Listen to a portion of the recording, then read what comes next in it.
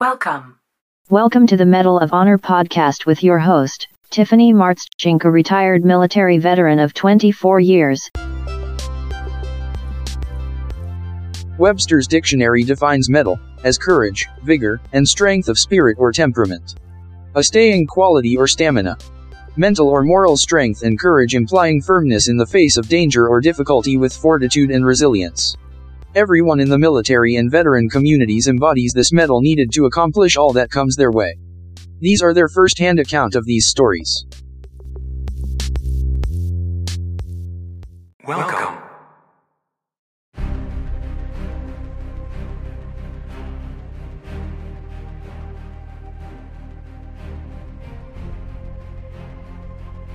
My roles as the company gunny and the company first sergeant were, I'm not sending people outside the wire that haven't been trained properly and that don't need to go.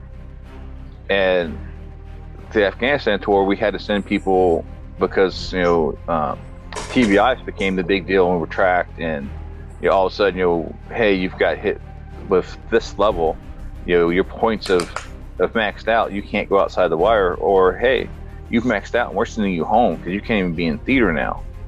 And there was no backfill coming from the States, so we were, hey, I know you're here in an administrative position, but tag, you're it. And it was like, how fast can I get you trained up? Good morning, I'm Batman. You've never seen Bruce and Batman in the same room at the same time.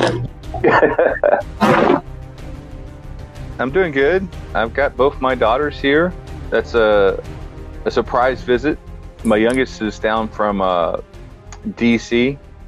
Her boyfriend graduated from a law enforcement academy yesterday. Then she flew down here since it was just in Georgia for his. And then last night we went to a veterans event. So I got to take both my daughters to that one, and now they'll be here till about midday. So I said after we get done with this one, I'll take them to lunch, and then they'll take back off to head home. They're 26 and 24.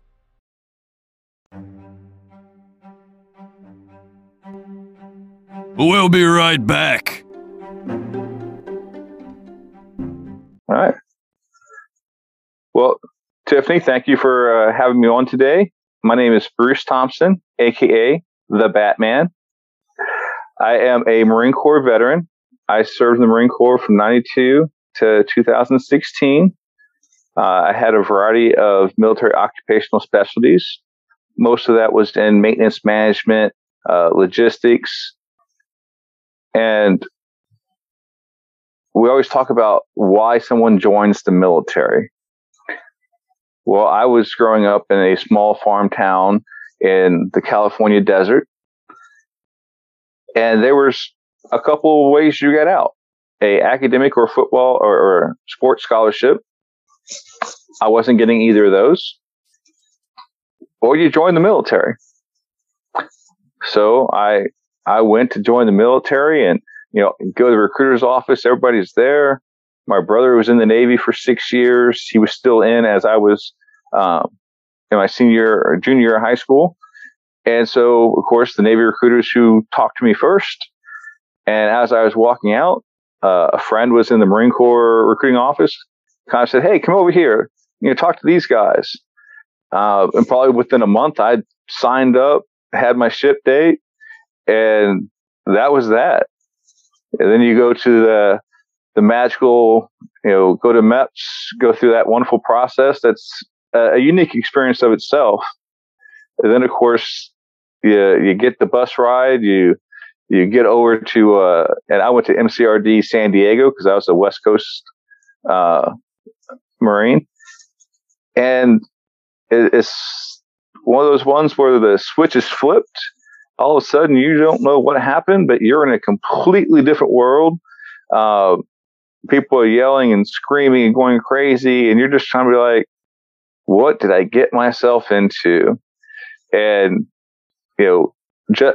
I served for 23 years, 9 months, and a few days. Not that anyone counted that much. But it was never expected to be more than one contract. And then it was, hey, I'm good at this. Let me go ahead and sign a second one. And then once you broke the 10-year mark, it was like, well, I guess I'm doing at least 20. And then I got promoted at 19. So do that 3 year so you can retire at your high 3. It took me to 22, and it was I'm going to keep doing this. And you always get told you'll know when it's your time to leave. Well, that magical 40 came along. My body all of a sudden decided it was done. And I stayed a little bit longer than I should have with all the injuries.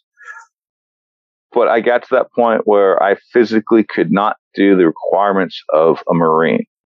And I was senior enough that I could have faked it for a while longer, but it wasn't right for the Marines that I led. It wasn't right for the Marines that I would be holding up promotions for. So I did, as we all should, in the best interest of the service, I stepped aside. And from there, I started a transition journey. I'd love to say like no other, but there's so many different transition stories, so many people that go through a wide range of instant success to struggling for years and everything in between. So that's where I find myself now, is working with those in transition, helping them figure out the resources available to them. And again, continuing to serve to help those that have served the country, protected our freedoms, and making sure that they do not become that statistic of homeless veteran, the suicidal veteran. We're taking those, and by making sure that we have successful transition, that they don't become that. And it is a huge battle. But again, you show up every single day, you do the work, you put yourself out there to assist others. And at the end of the day, you can sleep good knowing that you gave your best. And that's what I continue to do. And I'm loving it. I've been out for 5.5 years now. I don't know how it's been 5.5 years, because it really seems just like a couple days ago. As they say, you find your place, and all of a sudden it works. And that's the trick, is finding your place. And I'll be the first one to tell you that I didn't find my place for about a year. I had employment. It came a little bit easy to me. I didn't struggle to find opportunities. Opportunities came to me. My thing was figuring out what I wanted to do post-service. And that was a big failure of mine. I never figured that out. So I took the first job because it was money. It was convenient. I left it after 4 weeks because it was killing me. My PTSD was an all-time high. It was shift work, 2 p.m. to midnight, so I wasn't seeing my family. And as it went through there, that was a hard thing to overcome. And luckily, I had another company come in and say, hey, we found you off of LinkedIn. We want to have you up for an interview. And that was more of what I wanted to do as far as getting into the people business. And we worked on a couple of naval contracts for 9 months before we lost them. I got into that woe is me and didn't leave the house for 6 weeks. And then after that point, it was, okay, I need to get out of the house and do something. And I know this because, Neela, my wife, made that very clear to me of, I don't care what you do, but you need to get out the house and go do something. And I found my way into the transition space, the transition world, which, I've been working with different resources, organizations during that time. But I really kind of found my place, working as the Department of Labor 3-day employment workshop facilitator, and being part of that mandatory 5-day training that every service member had to go through prior to departing service. And it's just amazing of how much is out there that none of us know about. And I'm not here to say anything bad about the Department of Labor Employment Workshop. It has its role. It has its place. But there's no way that we can teach you all those things you need to know in 3 days, especially in 3 8-hour days where you don't have a chance to breathe and take time to put that away and say, okay, I understand this now. So this is why there's so many great military veteran, military spouse resources out there to add on to that transition workshop to make sure people have success, that people understand the process, people understand that they have choices, they have the ability to go out and not do what they did in service if they don't want to. It's easy if you continue to do what you did in service, but many a time we have people that, hey, I did that because that was what the scores told me to do when I was 18 years old and I didn't know any better. And so now it's that different, hey, I'm getting out. What am I going to do? Who am I? And I think that's a huge thing is there's a lot of, we wear the uniform. We are the rank. We are the branch of service. We are the occupational specialist and whatever it was that we were assigned. And again, like every service, you're trained and taught how to do that specific job. You figure out how to do it to the best of your abilities, but it doesn't mean that's your passion. And I think that's where there's a disconnect where many of us, and I'll tell you, especially for those that have done 10 plus years, you kind of get lost in, I joined when I was 18 to 22 years old. Here I am, 4 or 5 years later. I don't know anything else. If I've been in for 10 years, well, here I am almost 30 or just over 30. And this is all I've known. And you're at that spot where you probably have a spouse and some kids. And you're in that, well, I got to put bread on the table. I got to keep the roof over the house. Oh, it's just easy if I keep doing it, even if it's killing you. And that's where we have so many people that struggle with the transition process is they start doing something that they feel they have to, not something that they want to. So that's a quick about me, kind of where I am, what I'm doing. And I'll just throw it over to Tiffany. I'm an open book. Ask away, and I'll be more than happy to talk about my experiences and assist those that are listening in.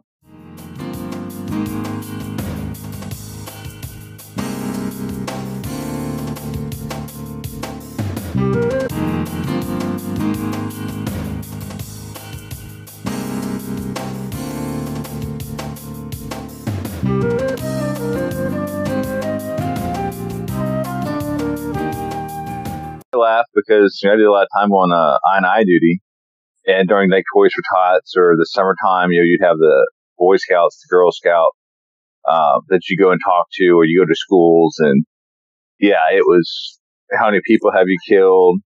Those are things that if you've gone through and done, you'll never talk about. So let's talk about more of the education and I was, because I was never a recruiter.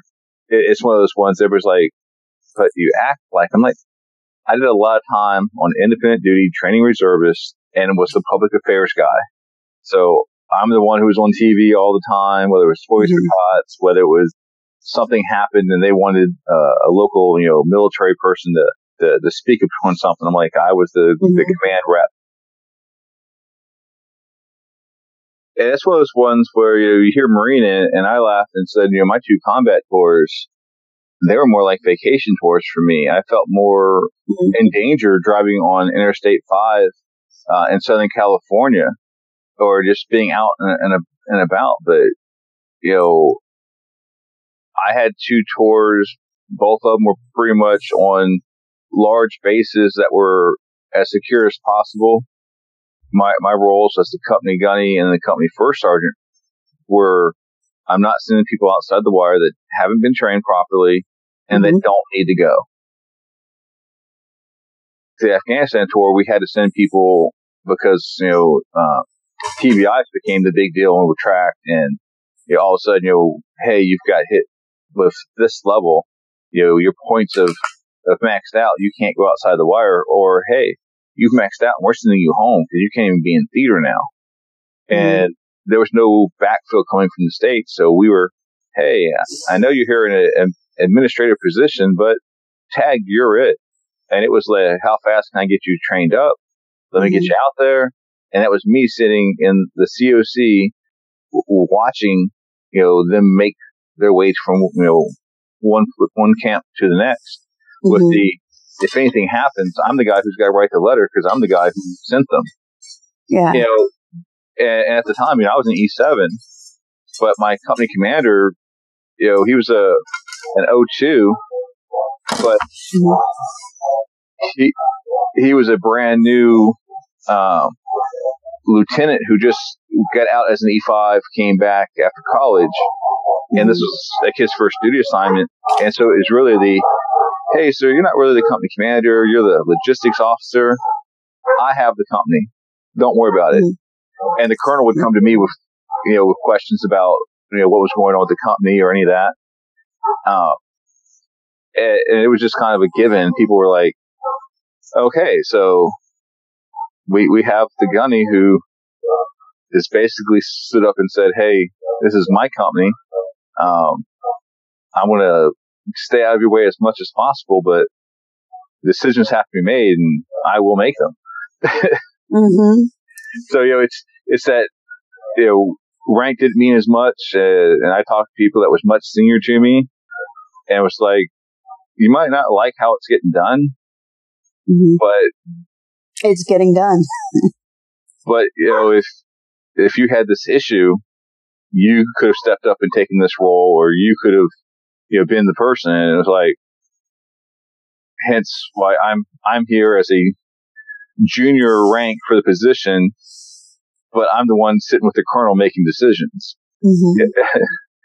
It's like when the sergeant major comes out, she was like, hey, I'm on a sports holiday, and well, you had a bunch of us sports fans during the winter season, so college football, college basketball, and the conversations kept going, and I'm like, this is like 3 a.m. watching Big Ten football because the CO and XO were Big Ten football fans, and we were making command decisions while we were sitting there with the game, and we had the whole board up and what was going on, and people come in and the next morning and be like, when did all this stuff happen? They're like, between 1 and 3 o'clock this morning.